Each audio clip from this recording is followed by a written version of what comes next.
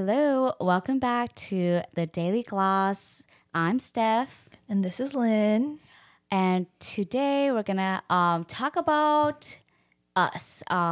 We have some questions from you guys, and that's what we're gonna be here to answer your questions. And then we have questions for each other, so you guys can get to know us a little bit more of our personality and what we're our friendship and how we became really good friends. But before that, we have some updates. If you guys don't know, Lynn is pregnant with her first baby. Yeah. Let me find the button. Nope. Nice try. There you go. Yay. As you guys can see, me and Lynn are new. Okay, so forgive us for these mistakes. Yeah, so Lynn's a first-time mother. I am a first-time mom. I had my baby last year. Oh my gosh. Yeah, He's turning one I soon. know. My son is Miles. He's turning 1 in September on the 4th. And so that's, wow, close to a year ago. That's super crazy. And our update is that Miles is turning 1. And he is a wild child, full of energy, doesn't sit still, and loves crawling. So our next step is that we're trying to teach him to walk. And now let's hear from Lynn on how your update is with your baby bump. Yeah. I am 22 weeks this week. And it's been really cool to see my bump grow. Baby has been moving a lot Yeah. more. And it literally just brings me joy to know that, hey, my body is growing a healthy baby. And so it's just been, really good. Yeah, do you feel like baby is active at night? Oh, yes. More active at night? Yes. But someone told me that because we're moving during the day, we don't feel movement. Yeah. But because we're laying around on the bed at night, we are able to pick up the movements a lot more. So that's kind of something I've been thinking about. I think she moves all day, all the time. So, yeah. Which is not bad. 'Cause Miles was literally like that too. Oh, really? And sometimes I got so annoyed. It is kind of annoying sometimes. Yeah. Okay. I was so annoyed one time that I literally looked at my stomach and I was like, "You better stop moving." And I'm like poking back at him because they said you can poke at your stomach. Have you done that? I tap. Yeah, just so that they kind of like can respond to you and know that you're there. And I'm like, I know you can hear me. You better stop moving. Like I'm annoyed right now. So that's what I did. But they also say if baby is super active at night that they will once they're here they will stay up or be more awake at night. Do you think that's true? I don't think that's You true. don't think so? Okay, I don't think it's true because that's me too. I was like, I literally prayed like, God, please let him sleep through the night. But I think it's not true because one, Miles was born when daylight saving time was starting. Oh, okay. Yep. So his night and day was like set right away. And I think with baby being born in the winter, it's gonna happen too, where they're gonna be like, okay, when it's bright out, it's morning, and then when it's dark, it's nighttime. And the reason being is because they kind of go based on light and day, like the light. So it's a little bit easier when your baby's born in the winter, I would say, compared to summer, where they would stay up a lot longer. So I think that's why people think that, oh, if your baby's moving a lot at night, then they're gonna stay up or they're being more awake at night, which I don't think that's necessarily true for every baby. And I pray really hard to God. I'm like, please let him sleep through the night, let him be good.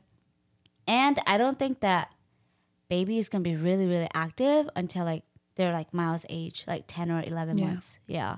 Because everyone said that where they're like, if your baby moved a lot, they're gonna be super active right away. That's what I heard too. Yeah. And I was like, he was not active at all until like 10 months. Yeah. Yeah. So I think you still have a long way to go. Don't worry about that. 'Cause that was my biggest worry too. I was like, oh my gosh, like I'm gonna have an active baby. I'm never gonna be able to sit. I'm gonna be tired. But your tiredness is only from lack of sleep, basically. Yeah. But do you feel like now that your bump is showing, you feel pregnant? Yeah, I think so. Or like I feel like it's more validated, I guess, like I think before in your first trimester when you're not really showing, like you're like, I'm pregnant, but nobody can really see it. So it's like, are you, but I definitely felt pregnant. Yeah. But I think now that my bump is a lot more visible, like, I do feel more pregnant. And I don't know, I think I'm in a phase where like I just love showing my bump too for myself, not for people. So I'll wear like tighter clothing. And I don't know, I just think it's like fun. So. Yeah. Like it makes you feel you're comfortable and confident in it now. Yeah. Yeah. Which is like, because I felt that was for me too. Second trimester, I was like, oh, I feel pregnant now. But sometimes I do forget that I have a bump. Because, if you're not pregnant, like you don't really know the feeling of it. But it's like your stomach doesn't feel different. You'll look down and you're like, oh, I have a big, like I have a bump. Yeah. But you don't feel that big of a difference. Yeah. Yeah. And totally. I think that like in the first trimester too, it's like, is it a bump? Is it my baby? Or is it like a food baby? Or is it just my stomach? It's harder to tell. But in your second try or when you start showing more, it's like, wow, like, yes, I am pregnant. Like there is a baby. And so that is something that I like. It's like a tangible thing of like, wow, I am pregnant. Right. How was your appointment? It was good. Okay. We had our ultrasound or anatomy scan 2 weeks ago, and that's when we found out baby's gender. So baby is a girl. Her name is Gemma. And it was really good. I honestly, I was really nervous. Okay, yeah. Because I don't know, just fearful of like having a baby who may not be fully developed or, healthy. And so my whole prayer from learning I was pregnant to even till this day is just praying for a healthy baby. And we found out in our anatomy scan the baby's healthy, growing as she should. And so that's just really reassuring. And then I think it was also really cool to see baby move on the screen because was she moving a lot? She was, but not like, okay. I don't know. I feel like when people say like, oh, my baby moves so much, I just imagine like a baby moving a lot. Yeah. But she would kick here and there. She would like move her little hands. And that was just so cute because before the anatomy scan, I would feel movements. Like I felt her movements since 14 weeks. Oh, yeah. But I was just like, is that her? I don't know. Like, right. This is your first time. Yeah. This is Lynn's first time. So it's like you don't know what to expect. Yeah. Yeah. And so there's a part of me that's like, maybe that's her, maybe that's not. But I think seeing it live time on the screen was like, oh yes, that's her moving. And it just reassured me that like moving forward, whenever I feel something like that, that is her moving. So right.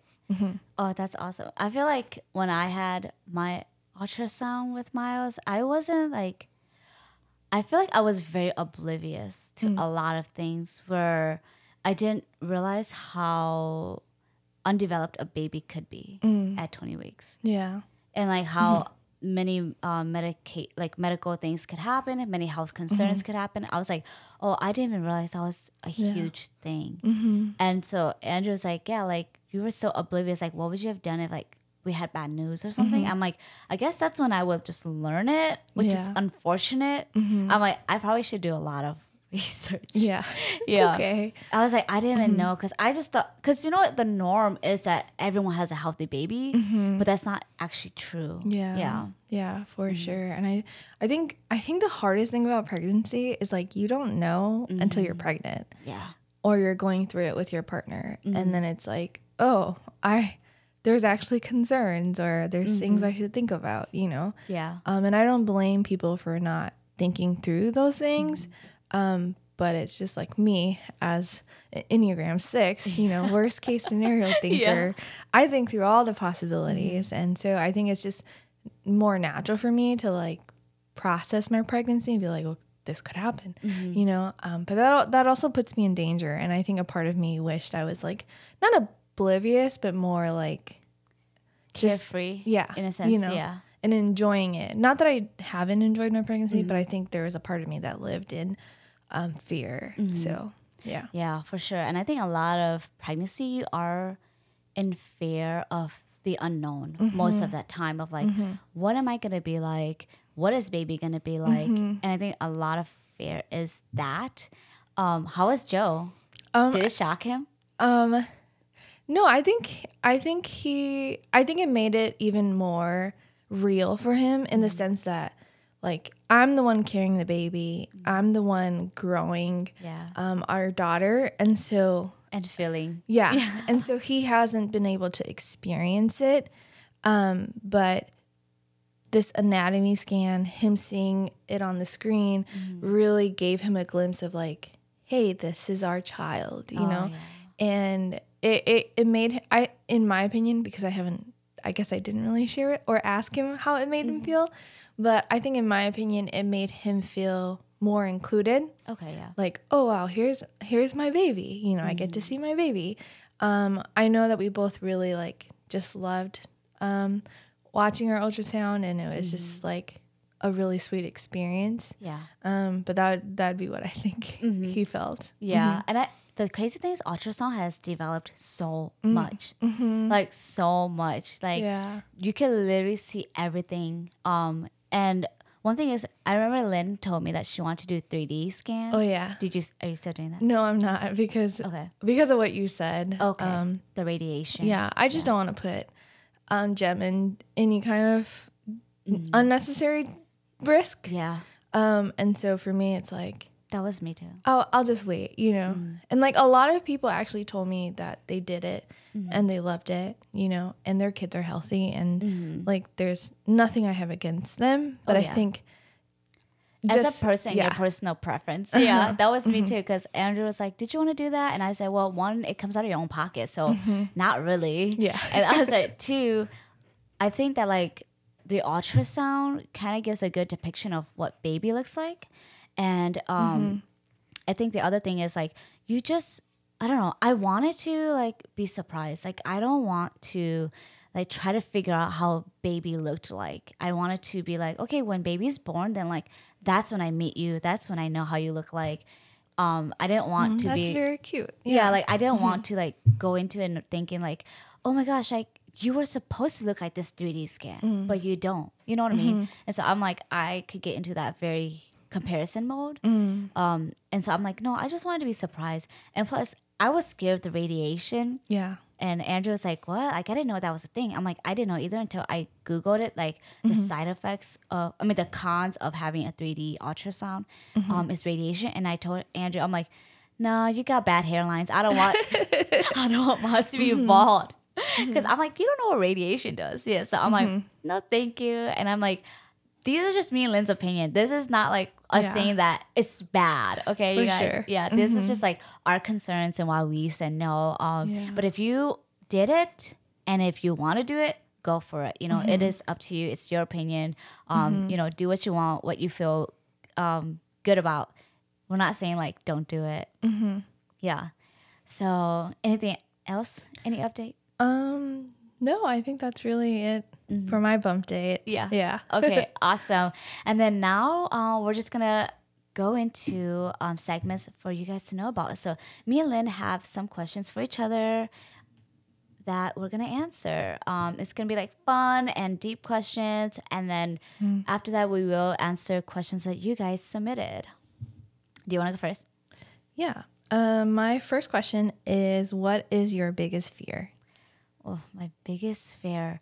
Okay, this question, I feel like a lot of people always say, oh, you know, like losing my loved ones. And it was so weird because I'm always like, like I don't understand that. And I think like this past year, I grieved a lot with family members that I realized what they truly mean and what that meant. And I was like, wow, that is a huge fear because me and Rose, who's my sister, we talked about how grieving is forever. Yeah.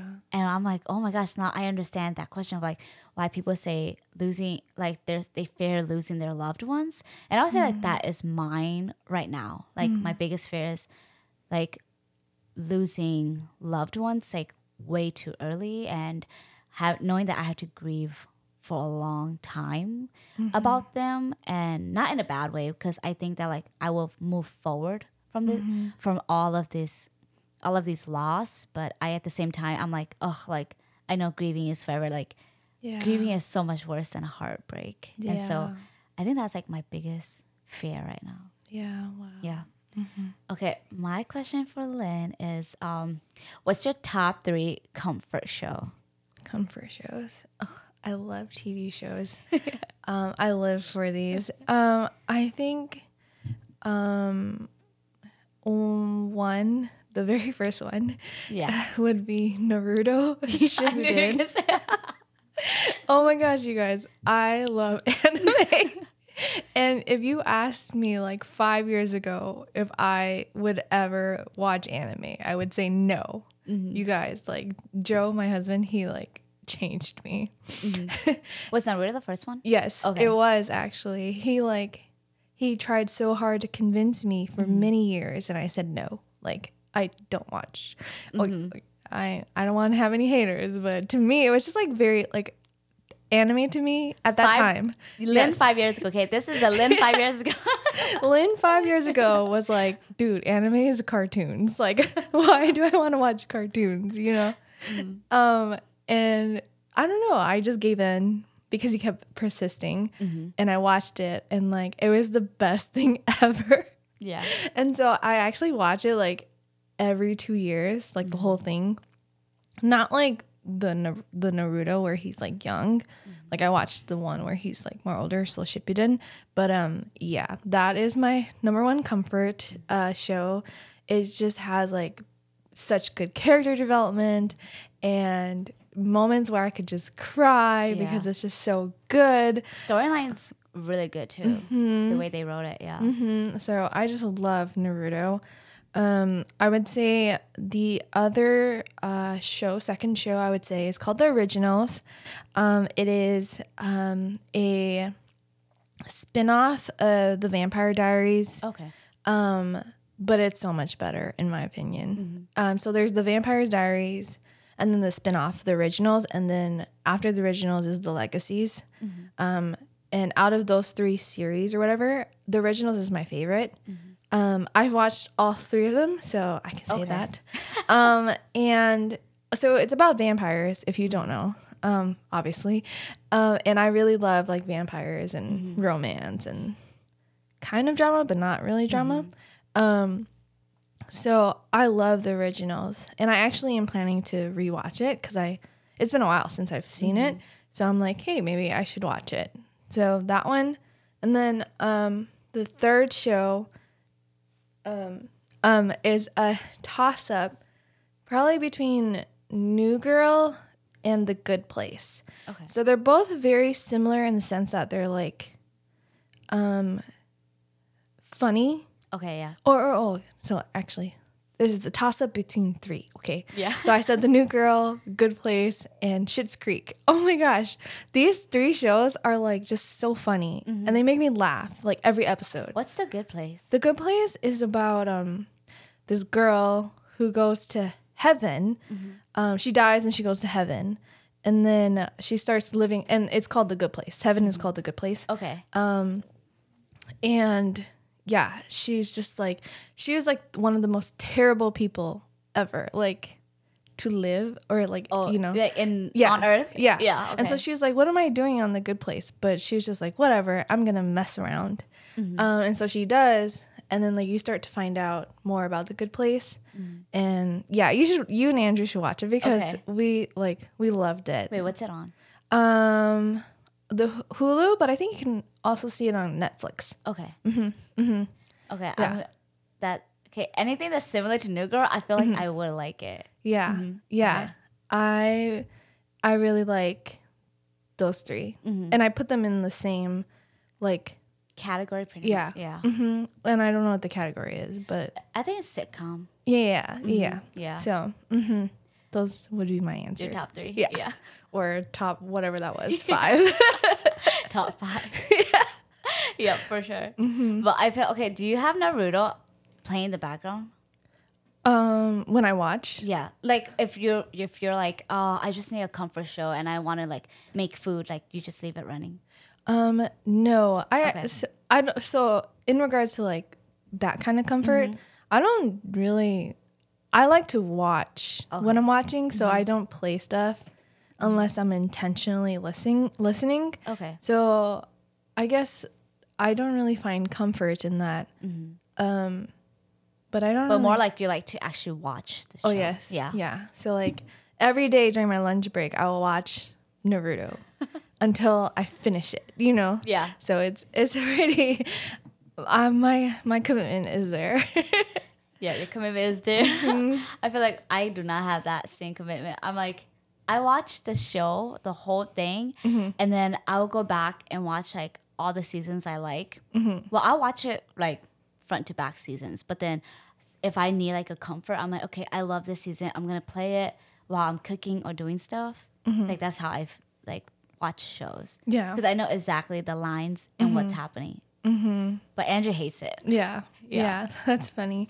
Yeah, I feel like you're really good with like lines and like specific parts that you like. Yeah. For me, I don't know. Like I do have them, but I think for me it's more like an overall thing where Yeah. like overall I love this show. yeah.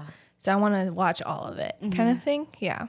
Yeah, unfortunately, I can't do that with K-dramas or like Asian dramas. I'm like, I only like one episode out of like this 36. So that's why I feel like I find a lot of comfort in like American shows, like sitcoms, because I'm like, oh, I actually like the whole line. I like the characters. I like the development, which I think a lot of people are like, oh, there's not a lot of good American shows. But I think that you have to kind of watch past the first few episodes Yeah, of for American shows because it's very slow start. And then once it picks up, once the character develops, then you get very attached to them.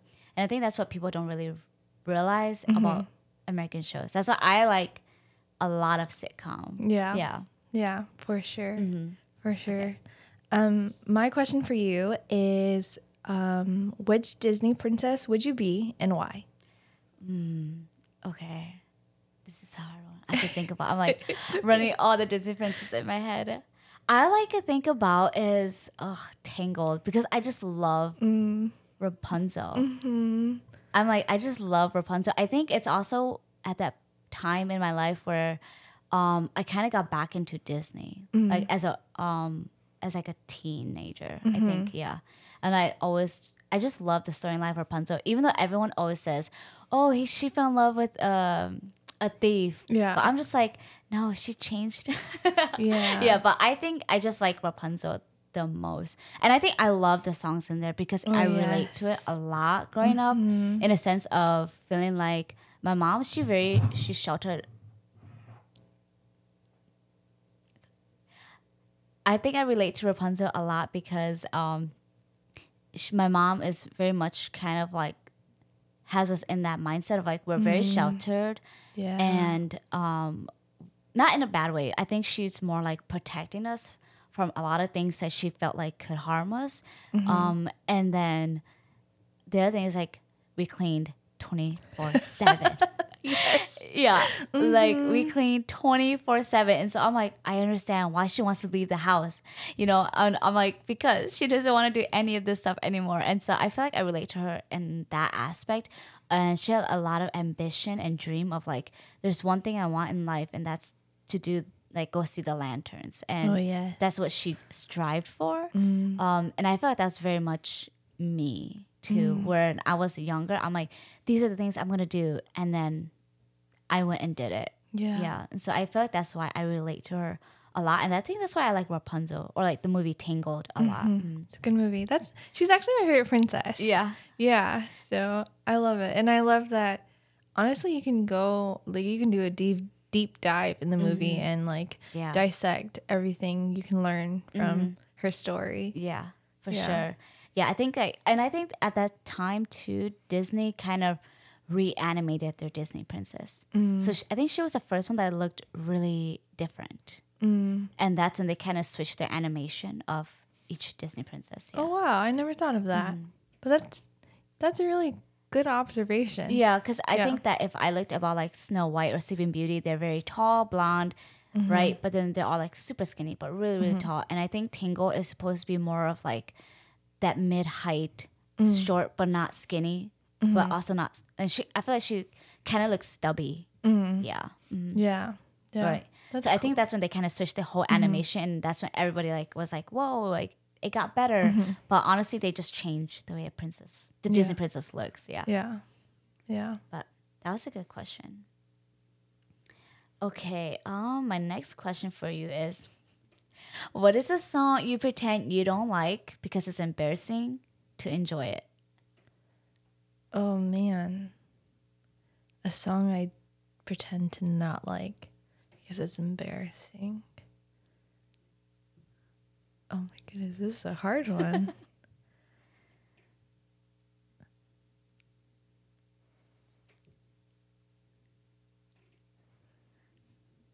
Maybe this is the right button. It's a good button. Oh my goodness. I think it's hard for me because, like, I don't, like, if I don't like something, then I don't like it. But if I do like something, then I'm just going to like it, whether or not it's embarrassing. So that's why it's a little hard for me to answer this question.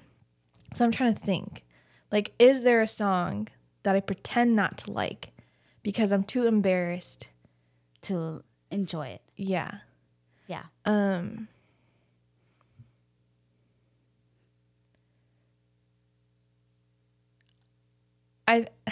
don't know if I have an answer to this, but I would say that a song that I like that's really like weird or like goofy is the Reading Rainbow song.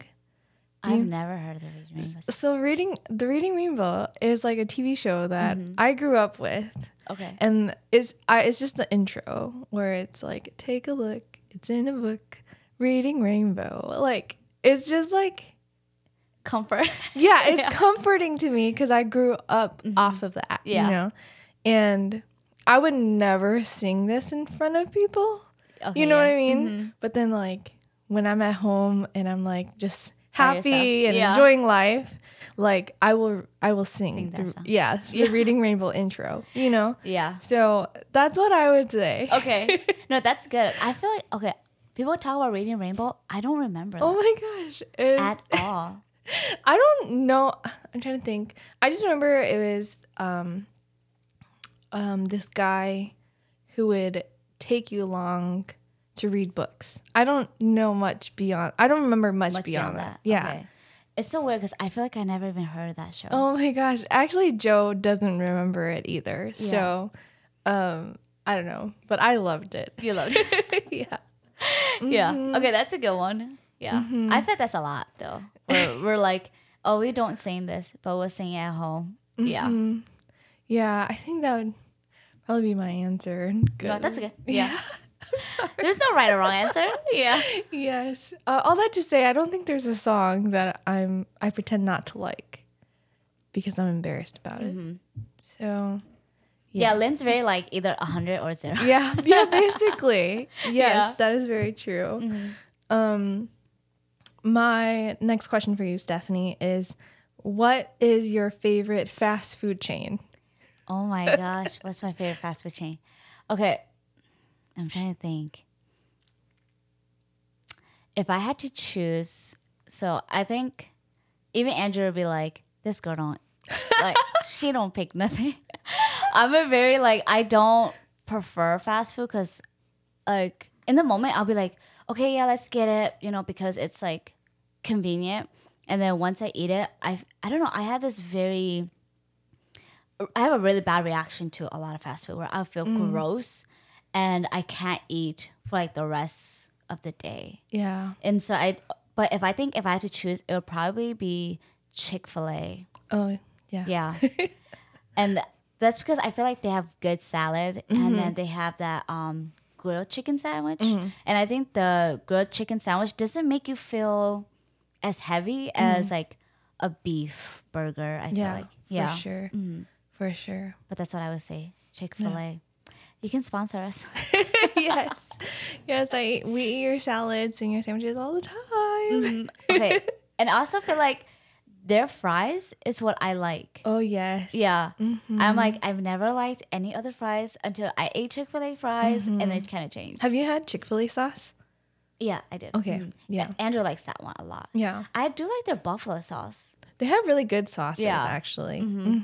I like their buffalo sauce because it's not compared to, okay, obviously this might be a bad comparison, but like compared to McDonald's, I'm like, I prefer Chick-fil-A's buffalo sauce. Yeah. Yeah. But that would be my go-to fast food chain. Yeah.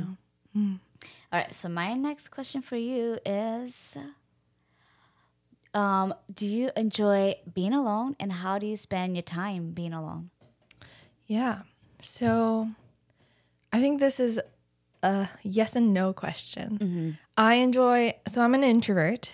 I know people don't like it when you put yourself in a box, blah, blah, blah. But I think these are just keywords that help you identify who you are, what your personality is like, so that you can best figure out what kind of choices you should make to keep yourself healthy, you know? And I think it's also good for people to learn how you communicate. Yeah. Or how to communicate to you. For sure. Yeah. So all that to say, being an introvert, I like to be by myself. But I love to be with Joe. Yeah. Like if I could be with him all the time, every single day, every second of the day, I would. And I think that sounds kind of like contradicting, like, oh, you like to be by yourself, but you could be with Joe all day, every day. And I think like the level of comfort I have with him almost feels like I am with myself, you know? But I will also say that it's very important to be by yourself and to learn what solitude looks like when it's just you. I want to say that ever since being pregnant, my level of wanting to be with Joe is even higher now. So like, I'm even more clingy. I'm even more needy. Like I want to be with him all the time. Like 100 out of the 24 hours of the day. Like I want to be with him. So I feel like my hormones kind of play a part in this, where I'm a lot more needy and where I guess technically I can't handle being alone because I want to be with him. But prior to being pregnant, I feel like I was good at being alone. So yeah. When you're alone, what did you like mostly do? Honestly, I just like to lounge. So I'll like lay on the couch, watch all of my comfort shows. So like I spend a lot of time like laying on the couch and watching Netflix or trying to read. I pretend like I like to read. Reading's great, but I think trying to get into the reading mode is really hard. I think one thing I challenge myself with is like going out to eat by myself. Oh yeah. I think that's like if you have peace with yourself and solitude, you are 100% confident in doing that. Yeah. And sometimes I just can't, you know? Yeah. So I think that's like one thing I really want to challenge myself with. It's just like having that peace of like, I am fine alone, you know? So I don't know, like my answer to that question is like, yes, I like to spend time alone, but also no, I don't. Right. And then the way I spend it is like, if it's really alone, it's in front of a TV. So Yeah. am I really alone? You know? Right. But yeah. And I think like to get to the level of eating out by yourself, you do have to do these things, right? Like being able to stay home by yourself, be able to drive yourself, go to the grocery store by yourself, to get to the level of like, oh, I'm comfortable to go eat out by myself, to go have coffee by myself, like in an actual coffee shop, and like not just work, but actually like spend time with yourself. Yeah. Yeah, because I feel like most time people are like, well, I go to a coffee shop by myself. I'm like, yeah, but you're probably working or you probably have things to do. You're not like actually going there and being like, I'm going to sit here and intentionally read. Yeah. I'm going to sit here and intentionally enjoy myself. And but most of the time people go because they have work to do. Yeah. Yeah, for sure. So that's like a little bit different, I feel like, because you're distracted by work. So I think getting to that comfort of like, I can go eat out by myself without nobody and enjoy my own company. Yeah. Like, it's something you build upon. So like, no, that's good. yeah. Yeah. I hope you guys are listening, understand that we're working on that too. Yes. It's a work in progress. Yeah. But it's very important to, I think even extroverts, people who love to be around people, Yeah. need to learn what it's like to be by themselves and how to be confident in that. Because if we're not secure in who we are, then that means we're all over the place, you know? Right. Yep. So we confine ourselves in other people's personality, and then we confine ourselves in other people's hobbies and dreams. And I think that's like why it's so important to have solitude and be alone, because you really reevaluate yourself and you really think about yourself. Like, do I care? And like, do I like value these things? And who am I? Yeah. Yeah, for sure. That is our long answer. That's Lynn's long answer. Yes. Stephanie, do you or would you consider yourself a glass half full or glass half empty kind of person? Oh my gosh. Okay, I think in the perspective of life, I am a glass half empty because I view life that way. And I think that's why there's a question that we have in here that kind of talks about this, or that asks about this, about ambitions and goals. And I think that's why I have ambitions and goals, because I don't see life as the cup is half full. I see life as like, oh, the cup is half empty and I need to fill it. I need to do the things that I want to do because I don't feel fulfilled. And I think like that could be a good and bad thing. I think you should have to find a healthy balance. So honestly, I think I'm a half glass empty person, which is pretty hard to balance, I feel like, because you can really go unhealthy with that perspective. Yeah.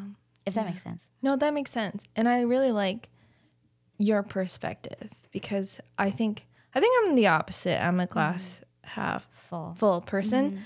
But then what I really admire about you is you have goals and ambitions. And I think my general perspective of glass half empty people are just kind of like, oh, life sucks and I'm not going to do anything about it. It's not worth doing anything about. Whereas you're like, this is who I am, but I know that there's more and I know there's things I want for myself. Right. So I'm going to strive for that. And I think that gives such a different spin to the whole glass half whatever. You know, it doesn't matter what you are. Right. If you like, because people could be glass half full and like just be like, oh, my life is great. You know, I'm not gonna do anything, and then they just become stagnant. Yeah. You know, and they don't do anything, and that's just their life. You know, they never reach for the stars. And so I think it's dangerous to be one or the other and never do anything about it. Right. Yeah. Whereas, you know, the both of us, we're opposites, but we both see that the value of, hey, there's more, and we can do better. Let's shoot for the stars. You know. Right. It kind of like what you were saying too is like the glass half full. And like I was saying earlier, like to be in a healthy spot of seeing that, like, okay, I feel like I want to strive for this. I feel like my life needs this and I want to make myself overflow. But the unhealthy perspective of it is being very ungrateful for what you have. And I think that that's where you play a better part of it, because like you seeing the glass half full is more like, okay, I'm very grateful for what I have. I'm very thankful for what I have. And I'm going to be present in what I have. And I'm not going to complain about what I have. And I think like the unhealthy aspect of like being a half glass empty person is being that person where you're like, I don't have anything. Nothing's like, no one cares for me, or I'm not where I want to be. And I think like that's the other part of it too, where you're like, oh my gosh, like this is not, like it's not enough. So that's the unhealthy aspect of it. Yeah. Yeah. Yeah. So That's a good question. Okay, next question is, um, how would you title this chapter of your life and why? Yes. Okay. So obviously I'm pregnant. And if you don't know, Joe and I have been trying for 2.5 years to be pregnant. And so I think this whole journey of being pregnant is a new chapter, in our lives. So I probably call it like something like God's faithfulness in the midst of like doubt. Yeah. Yeah, because I think that really captures what we've gone through in our pregnancy journey or infertility journey. That like God is faithful no matter what. And we can doubt him, but like he remains sovereign and he remains true and good. And so, yeah, that would be the chapter of our journey right now. Yeah. Okay, that's awesome. Yeah, I feel like this. So what Lynn is talking about, we're gonna do a whole episode on that. Yeah. So if you're curious, stay tuned. Yes.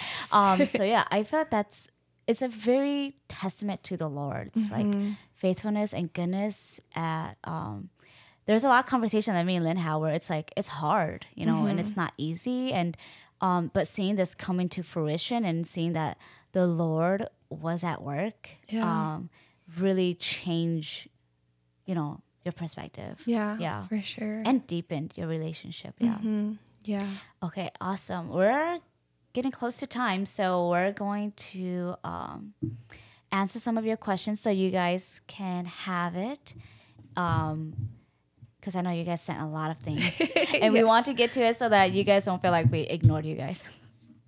All right, so the first question someone wrote to me is, what drives you, Stephanie? And you're always determined and you always have goals. Kind of like have said, answer to Lynn is, as someone who always strive for more is because if I'm in a healthy state, I see that like, oh my gosh, I want so much abundance in my life that I want to strive for these dreams. And again, it's wired in me to be this kind of person. Yeah. I've always been this kind of person, like at a very young age where I knew what I want to do in life. And if I can't get that, I'm going to switch it up and then pursue something else that I know that I'm going to be very passionate about. And that has always been, I don't know. I think I'm also like that because my mom was super shelter. Like she sheltered us so much that I was like, there's so much to the world and I need to see it. But like I said, in an unhealthy version of me, it would be I'm determined because I feel like I don't have enough and I'm not thankful for what I have, which is very unhealthy to have. It's a very unhealthy mindset. And so I think like what really drives me is to see, envision the life I want and figure out how to get there, even if it takes 10 years. Like right now, I think going to college and pursuing communication and then like now heading to my 30s and actually stepping into that degree and stepping into that field, making me realize that, hey, everything I went through was for this moment and it all really makes sense. Like everything I'm working at this job, I've already have gained experience from really random jobs during my 20s. And I think that's what drives me is seeing the future I want and knowing that that abundance is promised and I don't have to feel like there's no way to get there because there's always a way. Like it's never out of reach. I think it's only out of reach when you decide to give up on that. Yeah, that's good. That's good. Yeah. Our next question is for Lynn. It says, Lynn, you're so sweet. Sweetest person I know. How do you stay so sweet? Oh my gosh, this question is so funny to me. Honestly, I don't think I'm sweet. But I think we're just harder on ourselves than. So, but I would like to say that my goal and my desire for everyone I talk to and everyone that I'm friends with is to just be like human and kind, you know? So I always try to walk in the room with no judgment, you know, with the intention of supporting you in whatever that looks like. Obviously, if I feel like something's not right, then I will say something, but it won't be like in a condescending, you know, shameful way. And I think for me, it's just like I always go in with the mindset of how do I want to be treated, you know, because that's how that's how I should treat others, you know. And so I think maybe that's why I'm sweet. I don't know. I have to say that there's like layers to me, and things I'm learning and unlearning. And there are, I think, more touchy subjects that I am a little bit more tense about. Yeah. And so I'm learning about those, and just to be like transparent, to give you a glimpse, I would say like one thing that was really hard for me and I had to learn was like, what does it look like to give to people? Whether that's time, whether that's financially, whether that's, you know, just whatever they need, I think was really hard for me because I honestly am selfish with my time and my money and like my resources. You know, this is mine. I worked hard for it, you know? And so I think like Joe would tell you I'm probably a pretty like, what's the word? Not stingy. Is it stingy? Or like I'm very stingy with my money and my time. And so he would say Me that. sitting here like, yeah. Yes. Because we're both spending time with each other. Yes. No, I think it's just more like your mindset is very like, I worked hard for this. Yeah. I think that's everyone's mindset. Yeah, for sure. And it makes sense, you know, like we do work hard for our money, for our time, you know, it is valuable. But I've really learned and have been challenged through my marriage, through like family, through friends, you know, that like we should give abundantly and gracefully.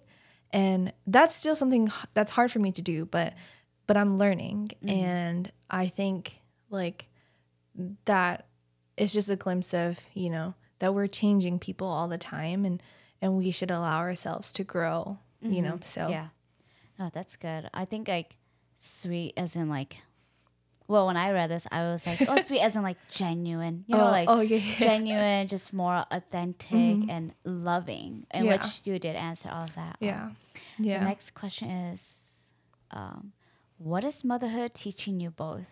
Wow. That's a very deep question. I think because, okay, me and Lynn are in different steps right now of motherhood, where Lynn's entering into motherhood and I have just gained my first year of motherhood. And I think like for me, after this first year, I feel like I've seen the strength that I really have is if I'm strong about, like I'm emotionally strong, I can really handle my emotions.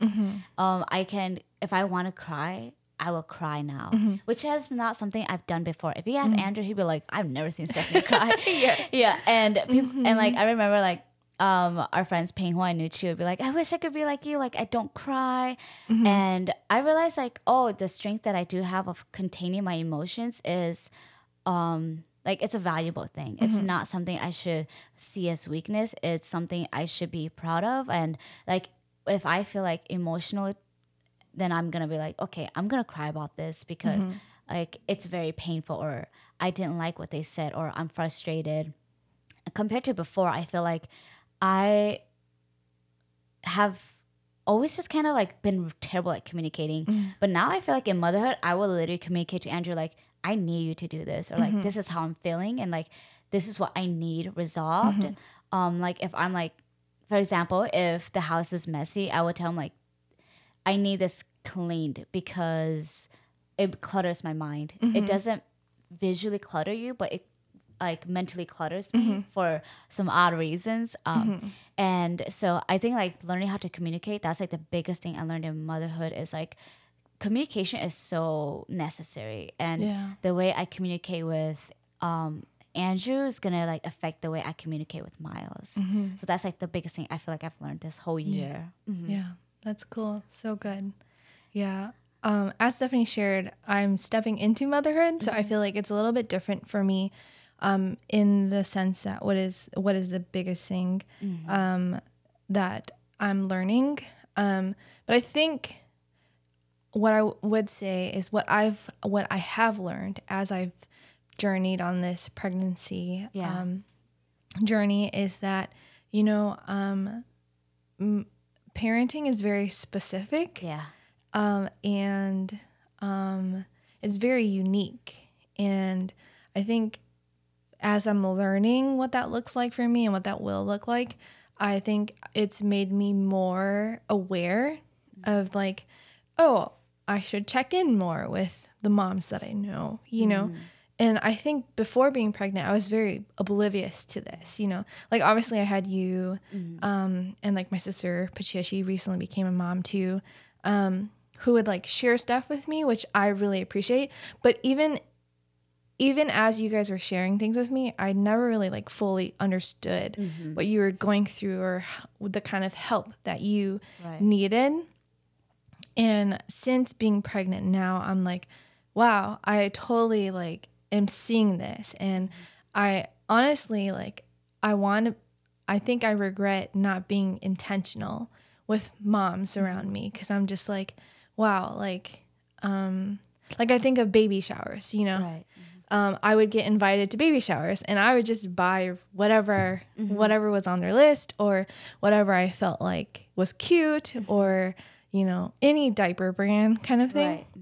And then now that like I'm building my own registry and asking all of these people questions, I'm like, wow, like you like that brand? I'd never even thought about that. Or wow, like you really want that thing because you put your research in it, you know? And I think like that has just been teaching me that like, motherhood and parenting is very specific and unique to each individual. And we should be intentional with our parent friends, you know, and just see like how can we support you, because it will look different for everyone. Yeah, and I think like echoing Lynn too is like I feel like I was very oblivious too. Like when I stepped into motherhood, I'm like, oh my gosh, like I'm a terrible person. Like my sisters, like I have two sisters that have kids, and obviously my oldest sister, she had a kid when I was in high school, so it was more like we babysat a lot. And you're in high school, obviously I feel like you're so immature, you don't have that mindset of like what motherhood is. And then my other sister who gave birth like 3 years ago, I think like just realizing that there's so much help needed, and I didn't step in because it didn't seem like they needed help, but in reality they did need help. It was, and I don't think it's, I personally don't think it's the mom and dad's job to seek help and to ask you for help. I think as someone who loves the parent, you should offer them the help. And if they say no, they say no. If they say yes, they say yes. And I think a lot of people are always saying like, don't be afraid to ask for help, or, you know, like if you need anything, let me know. And I think like at that time, me and Andrew was like, oh yes, definitely. But we didn't know we needed help because we were first time parents. We didn't know that like, oh, we needed someone to come watch him so we could take a nap. We just thought like, okay, we'll take turn napping. We'll take turn doing things. And now that we both look back at it, we're like, wow, we needed help and we didn't realize that. And then we also were like, our family needed help when they were going through this whole process, and we didn't realize that we put other priorities in front of them. And so I feel like what you said too, it's like you're so oblivious to it until you're in it, and I think that's okay. Like if you're not a mom, no one expects you to understand that, for sure, because you're not a mom, and you're not all of these things should not be expected of you at all. Yeah. So yeah, did you want to read the other? Yeah. So the next question that we got was, people change. How do you both stay constant with each other through changes? Do you think you have changed? So that's 2 questions technically. So I'll answer this first. Yes, people do change, and I think change means that there's growth. You know, you can't if you stay the same, then obviously you're not growing, you know. So I think change is important, and I think when you have that mindset over your life and over your friends and your family's life, then you are able to have a better outlook of it. Yeah, for sure. So yes, I have 100% changed because I want to be growing, you know? Right. And I think that's important. And I believe Stephanie has changed too because she's growing, you know? And I think I had to learn this, especially as Stephanie became pregnant and then had Miles. I think our friendship changed in the sense that, like, we didn't talk as much. Like, we didn't talk a lot anyway. Right. We talk a lot when we touch. Yeah. But we don't talk a lot through the phone. Yeah. Yeah. And so, like, I guess, like, because I used to work with Andrew and Stephanie, like, lived nearby. And so we would, like, talk to each other, like, almost all the time, you know? And then we moved and that kind of, like, lessened the amount that we would talk. And then Stephanie got pregnant and had Miles, and we talked even less. And I think there was a part of me in this season where I was like, oh, I wonder if, like, we're still best friends, you know?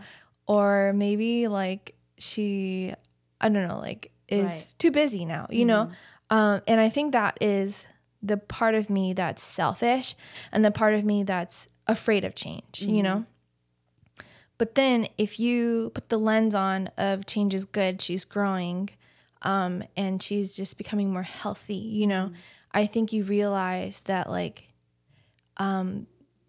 the amount of conversations we're having doesn't affect our relationship. Right. And I had to take a step back and learn that, like, she's actually growing in her in motherhood, in her parenting, and she needed time to, like, figure that out. And to figure that out, like, that means that we don't talk as much. And that to me just made me realize that, like, I value her as a mom, and, you know, just, like, her life now as being a mom, you know. And I think with that perspective, I was able to change my own perspective of, like, oh, like, my fear of, like, oh, maybe we're not close friends anymore, you know? Right.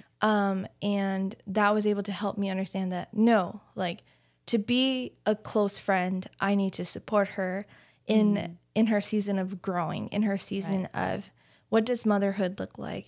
What does parenting look like?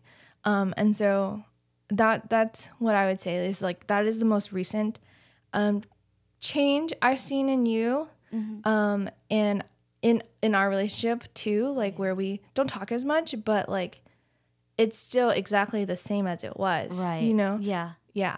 Yeah. And I, like, kind of what just Lynn was saying, it's so crazy because I think everybody asked me this question with Andrew. Like, oh, how have you changed as a parent? How has Andrew changed?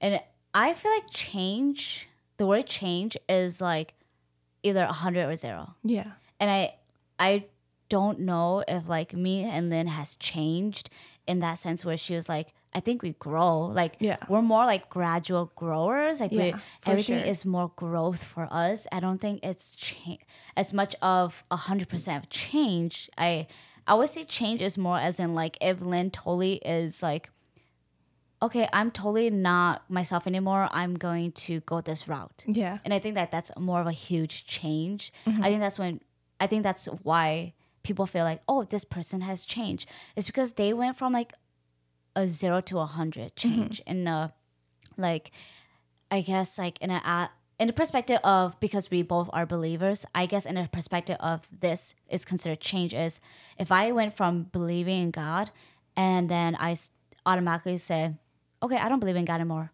I think that's change. Like, I think that's like the definition of change. So to kind of dissect into this question is Lynn and I, we've changed as in like a growth. We have gradual growth in our life. And yeah, we're both different places, but at the same place at the same time. Yeah. Like, it's very weird because it's like I truly believe the Lord orchestrated this, you know, because I feel like every time something happened in my life, Lynn's like right behind it. Or if something happened in Lynn's life, I'm like right behind it. There's a lot of moments when like we both are going through the same wavelength of like when Lynn quit her job and she's like, I don't know what I'm doing. I'm working this random job. And then I quit my job and I'm like, I thought I was going to get the dream job of my life. I didn't get accepted and we're both jobless. Like, what the heck? What are we going to do? How's the Lord going to intervene in this situation? And then Lynn was in a place of like, I want to have a family. And I was in the opposite where I'm like, I don't want to have a family. Yeah. You know, and it's like, we're both in the same place at the same time, but on different steps. Yeah. Like, that's how like it's always been in our friendship. And even like going into motherhood of like, I stepped into motherhood and now Lynn's stepping into motherhood. And it's like, if I'm pulling Lynn, there's going to be a time when Lynn's going to be pulling me. Yeah. And I think that's like our friendship. And that's why it's been constant all the time, because even if people see like us in different spots, for us, we're like, well, we're still in the same area. We're just on different steps. Yeah, for like, sure. And I think that's like how I viewed our friendship of like, it doesn't matter. Like, we're still like literally holding each other up on the situation. There's a lot of times where we both were in those situations where we're like, how the heck did we end up here? Yeah, for sure. Yeah, so I think like most of the change isn't like drastic, and I would say it's more of like growth, like gradual growth as we're becoming adults. To answer that question in a long way. That was really good. Yeah. Yeah. Okay. The next question we have is, how has it been like in your friendship before marriage and after marriage? Before marriage, I feel like because we were so young in high school, but we didn't go to the same school. We didn't go to the same church. We went to the same youth camp and then like a bunch of like church events together. But most of our friendship was right in college when I became single. And at that time, you started dating Joe. Yes. Yeah. Again, keyword. Again. Yes. Keyword. And so like, see, again, okay, so, like that's what we're saying. Lynn went into a relationship. I was out of a relationship, you know? Goodness. And so like, that's what I mean by like our friendship has been very constant through that. And that's why we're kind of like haven't ever drifted because like I said, we're in the same place, different steps. And so I feel like before marriage, we did a lot of stuff together. Me, you, and Rose. We would go to coffee shop. We would talk about classes, go to chapel, and then outside of that, we would go to the mall. And most of the time, you had a job too. So I feel like we really had a friend, like our girl time before marriage. Yeah, for sure. Yeah, I would say that too. That like we spent a lot of time in college together, living. Not the single life because I was dating, obviously, but like Joe was also in college. So like obviously I didn't have time to spend with him because he didn't have time to spend with me. Right. So I spent a lot of my time with you and Rose. And I think that really built our friendship where we got to know each other a lot more. And I don't know, I feel like in college, like you kind of know that your friends are want to eventually find someone too, especially like Christian colleges because, you know, they think ring by spring kind of thing. So like, I think that was always in the back of my mind of like, oh, like my friends, obviously, like I don't want them to be single. Right. You know? So I think, yeah, we spent a lot of time together. And then I think when you found Andrew and got married, like, I don't really really think anything changed. Yeah. I Like, don't think so. yeah, it wasn't like, oh, Like, I'm a wife now and I'm doing chores. you know, yeah. Yeah, it was just like, I think the crazy thing for me was like, oh my gosh, Andrew's living with a guy, you know, like, because we just never, like, this is the first, you're probably like one of the first like closest friends to me at the time who like not went off and got married, but got married, you know? Yeah. And so it's like, oh, Stephanie is, you know, her roommate now is a guy, you know? Yeah. And like, that's really immature, but you know, like, I think like it's hard when you're adulting. It's hard to imagine that at a young age, for sure. Yeah. Yeah. And like, I think as Stephanie has shared with her like growing up background of, you know, being sheltered, I think a lot of people were sheltered, you know, and I was too, where it's like, we don't really know life outside of home. And then we go to college and then like people start dating and and then like, oh, like our friends are getting married and now they're experiencing the world. And so I think it was just like a cool experience that we got to see with Stephanie is like, oh, you're the first friend who's like getting married and like living on your own. And it was really cool. And I feel like Stephanie and Andrew like hung around with everyone still, you know, like well, because the thing is, Andrew was friends with everyone too, so it's not like Andrew was like this stranger that I met. It was like we all had mutual friends, and that's why we started dating. And then it's like, oh, our friends are married now, and then we're all still hanging out in the same group. And I think like I don't know, it was really it wasn't different, but the thing is like I feel like what you did really well was like you didn't put Joe in front of your college experience. You know how like if you're with a guy, you're kind of like attached to him. You're like, I want to spend time with you. I want to be on the phone with you. I want to like be with you 24/7. I think you didn't do that. And I think that's why you had a really good friendship with me and Rose, because it wasn't like you were focused on Joe. Oh yeah. Yeah. And I think like that's what I tried to do after me and Andrew got married, because we were just like, we're still our own individual person. So like, let's keep our friendship and that momentum. Yeah. And I think you guys did a good job of that too. So like, you know, that's why I said like, it didn't really change. Yeah. Right. Like, right. Even after marriage, I think it didn't change at all for both of us. And even after you got married too, it was still the same. I think because like we said in our last episodes, like we realized like, what kind of friend we wanted, and knowing that like we're very supportive of each other, that we're like, oh, this is the friendship we're gonna keep. So I think that like not much has changed before and after marriage. If anything, it got better and it got deeper because me and Lynn got to understand each other in a different I guess in a different growth of our life. Like when I got married and then Lynn got married after, and it's like, oh, now you're like, oh, I understand what you're going through. You know, it's like, oh, this is what marriage is like. I'm like, yeah. So we would vent about things, you know? And so I feel like if anything, it got better and it deepened our friendship. Yeah. The next question is, how do you know when a friendship is ending? And I think this is a tough question. Yeah.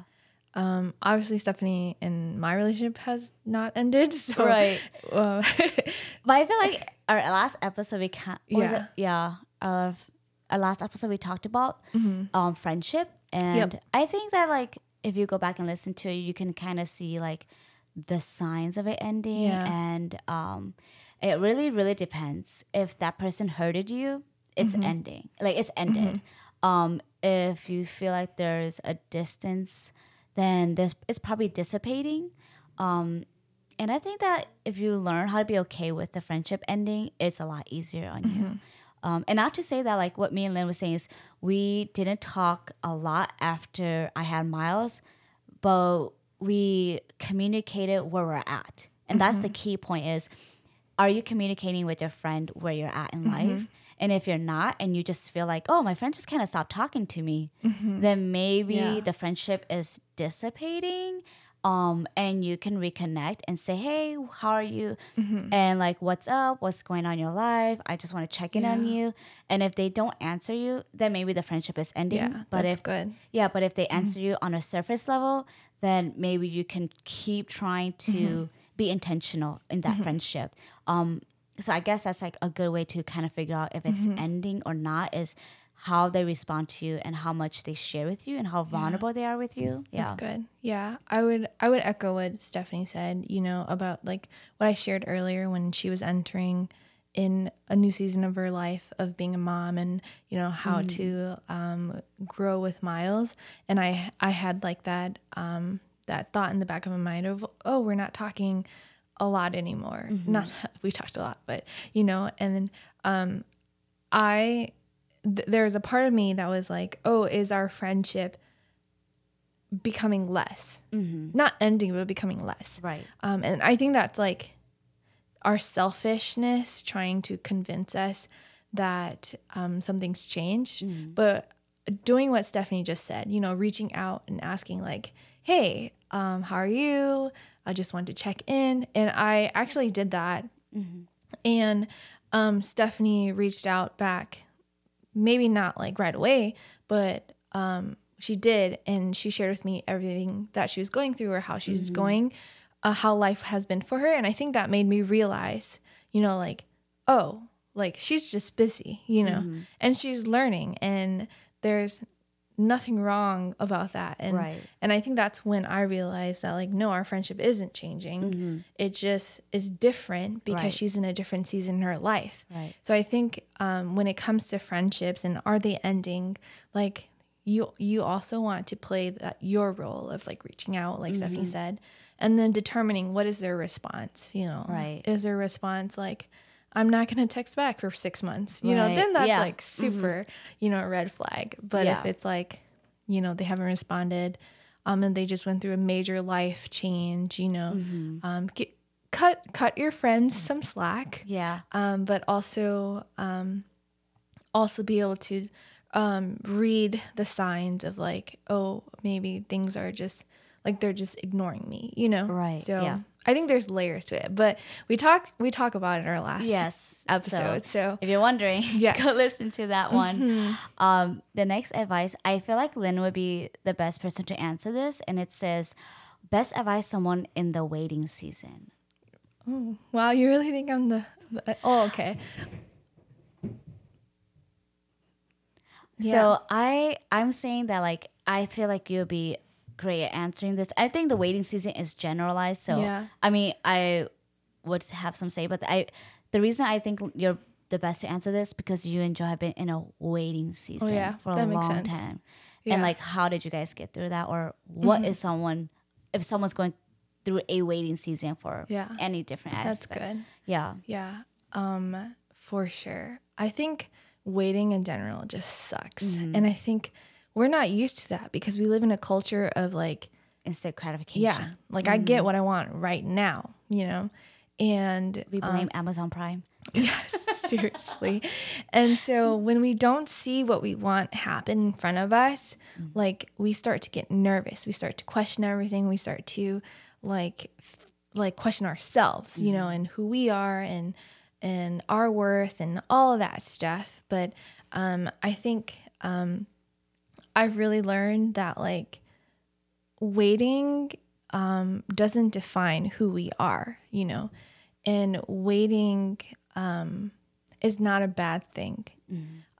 For instance, I was at a job and I really felt like I wanted to step out of it, but like I couldn't find jobs that like I wanted, you know. I couldn't find jobs that I felt like would really be my next step.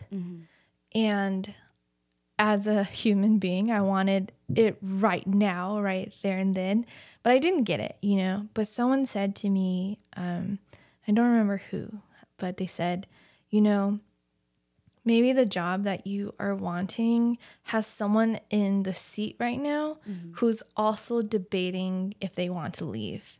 And so they're in their own waiting. and like you just have to wait for that timeline for to happen, you know. And that just gave me a different perspective of like, you know, I don't want to rush in my life. I want to wait for the right moment. And so if that means waiting for that one person to get out of their seat so that I can sit in their seat, that's okay, because that's what I want and that's what I'm envisioning for myself. And so I think that's kind of what I think about when I'm waiting, you know. And obviously we're going to talk more about Joe and our infertility journey, but we waited 2.5 years for a little baby. We're so excited to meet her. But I think we want it to happen right away, and it didn't. And as we're looking back now, we realize that like now is the most perfect time that it could have ever happened, because I work from home. Like I am pregnant in my house, you know, like I don't have to drive every day to an office. And then I have paid maternity leave. Right. Yeah. And I didn't have that until like April when I became pregnant, you know. Isn't that crazy that like everything aligned? Yeah. That you were so, because me and Lynn had this conversation a lot when they were planning for a family. So when you were planning for a family, you're like, but I don't have this and I don't have that. I have to use short term, and how does this work? And then now it's like everything you were so concerned about, like the Lord answered. Yeah. God provided, you know, and it was based on his timeline. And that timeline required me and Joe to wait. And it was really hard, you know, to like be completely honest. It was really, really hard because it felt like failure after failure. But then looking back now, we've realized that there is no more perfect time than this. And like God is just so good, and he's just so perfect. And so I think in any kind of waiting season, just know that your timeline is your timeline. And it may seem perfect for you, but it's not perfect like God's timeline. Right. So what were some practical things you did? Because there was a moment where you felt like, okay, I'm never going to get over this hump of the waiting season. And then there was a time when me and Lynn talked, and she's like, I have come to peace in the waiting season. So like, what did you feel like you did to make you have peace in the waiting season? Yeah. Some tangible things I think you can do is communicate. I think being in the waiting is hard. So like talk to people, talk to your friends, express your heart and how you're going through things. You know, Joe and I talked a lot about our waiting, and there are moments where we would cry to each other, or we would share how upset we were with, you know, how long we've been waiting, you know. And then I think taking intentional steps so that you are in your most best state if the waiting ends. Yeah. So for me, it was like with my fertility journey is my body 100% at the best capacity level that it can be to like produce an egg, to, you know, be ready to be pregnant, you know. And so that meant like setting up doctor's appointments and figuring out like, how is my body going? And so I think that is a very like individual thing. You know, I think when you're in the waiting, you should focus on what kind of things can you cultivate in yourself so that when the time comes, when it does come, that you're ready, that you are prepared, you know? And I think that is something that I did. And I think just like allowing yourself to feel and allowing yourself to, you know, hurt, to be confused in the waiting, because I think that allows you to come out of it, you know, out of your pain. You know, like there was a point in our journey where, you know, people would tell us that they're pregnant, and it would break our hearts. Not that we weren't happy for them, but it just broke our heart, because it's like, where is our miracle, you know? But I've realized, and I got to a point in our journey where it was like, no matter what, like I am happy because I know like I've done everything I can. So like again, like cultivating inside myself, you know, the best of what I can be. And I think that really helped me realize that like I'm happy, you know. Yeah. I'm happy with myself. And like also we got a dog. And like being a dog mom has just been a joy too. And I think creating a plan, you know, like so like honestly if Joe and I weren't pregnant this year, we would probably get another dog, you know? And that was kind of like our ultimatum. And it's not an excuse. It's not like, oh, we didn't think we're ever gonna get pregnant, but it was just like, you know, your life goes on, you know? So like, don't wait for the thing that you're waiting for, Right. you know, but instead, continue to live your life and love and enjoy, and cultivate, you know, that in you and in your surrounding, so that, you know, when the time comes, you know, you're ready. So yeah. No, that's good. I feel like also in the waiting season, if you're waiting for like your spouse, like, oh, how am I gonna find a lover? I think like Lynn says, cultivate yourself, like be yourself, be comfortable. Like we kind of said in the beginning of this episode, is learning to be alone and be happy being alone and enjoy being alone, because that time frame in your life, when people say like that time frame in your life will never come back, it's true. Yeah. Like it's the same as, will you ever be 20 again? No. Yeah. So like enjoy being 20. So I think like that's how I kind of imagine when people say like, just enjoy that season of your life. And I think waiting for a spouse is hard. I feel like if you've been waiting for a long time, and that's definitely like not an easy thing to do. Not that I can speak for it. I feel like I didn't even wait in the season that I met Andrew. I was in a place of like, I'm free. I'm confident in myself. I love who I am, and whoever finds that attractive will come. Like when he sees that, he will come, and I think just trusting in that. And I think like if you're in a waiting season for a job, just trusting yourself that like the right job, the right position will happen. I learned from my great aunt that if you get rejected from a job, if it's all to say that their culture doesn't fit you, and that's fine. Yeah. Because if you don't fit the culture of that job, and if you get that job, you may end up hating and leaving anyway. So it's better for them to reject you than to accept you and make you feel miserable. And I had that a lot of in my waiting season for a job.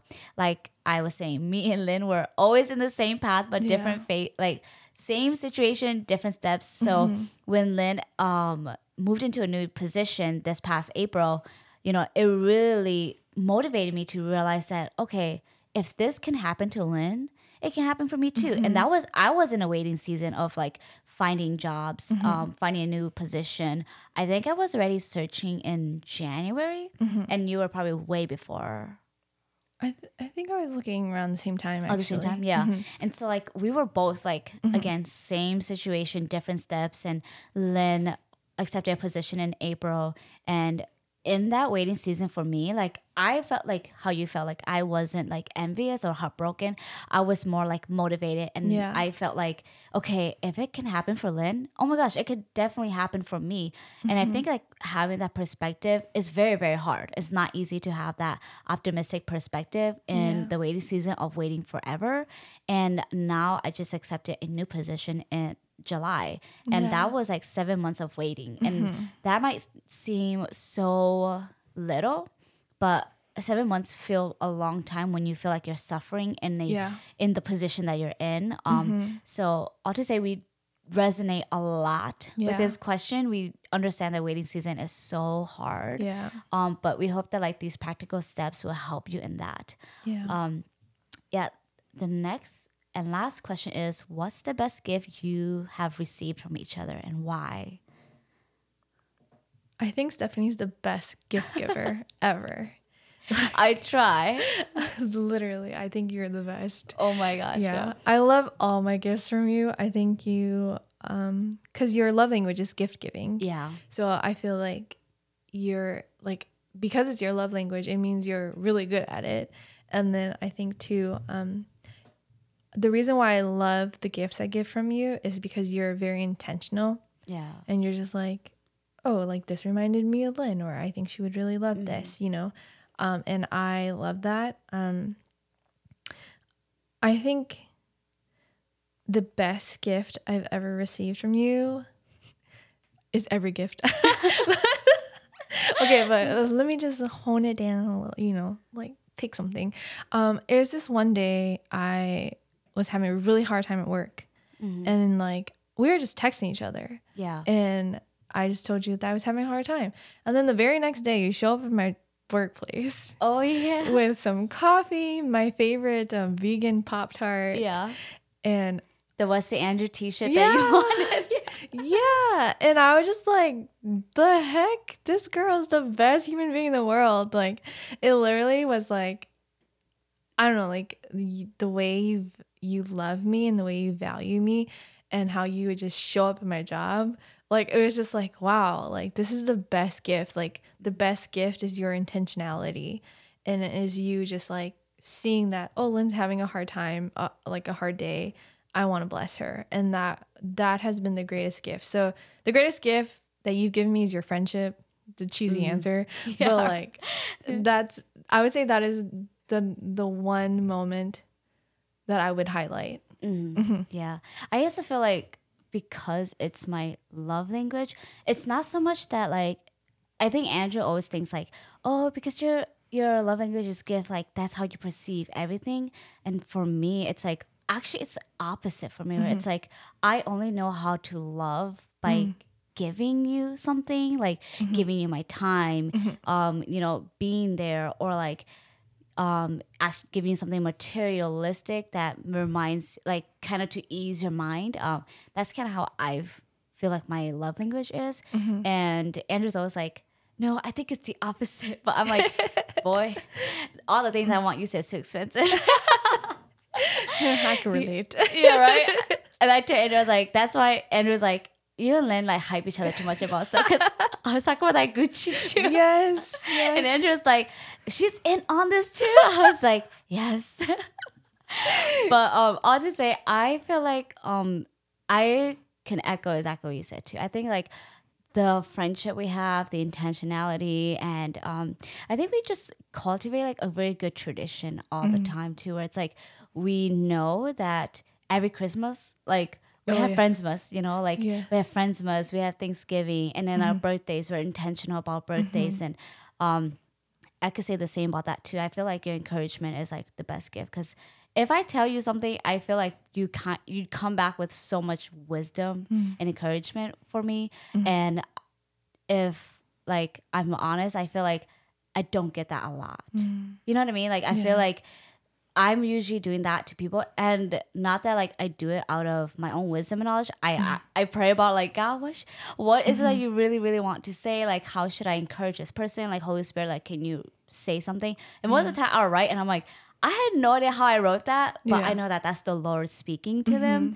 And I feel like, even when I tell Andrew this, I'm like, he's like, I always tell Andrew, I'm sorry, you're not my best friend. And he's like, oh my gosh, like that is so mean. Like he's always like, that's the meanest thing you could say. But I'm not saying that in a bad way of like, I told Andrew, like, I think like, I said like, the reason why like you're not my best friend and why I say Lynn is my best friend is because if I go to Lynn, there's like wisdom and encouragement that like is not biased in the situation. I said, but when for you, you're my spouse, you're the person that I feel like I can vent to and I can communicate my thoughts to, and I'm not asking a lot from you. But like we both can get really biased about our opinion. And I said, but if I bring it to Lynn, there's like this unbiased opinion and wisdom and knowledge that is being poured to me that makes me feel like, okay, like I need to step back and not jump into a conclusion. Yeah. Yeah. So that is the best gift I've received. Love you. Yeah. All right. So I hope you guys enjoyed this episode with us. It's another long one, but we hope you enjoyed all the stuff and got to know us a little bit more and our friendship and who we are. As we go into next week, we're excited to talk to you guys. The rest of the topics for this podcast, and we hope you guys have been enjoying it. Yeah. Thanks for joining us. All right. We'll see you guys. Okay. Bye. Bye.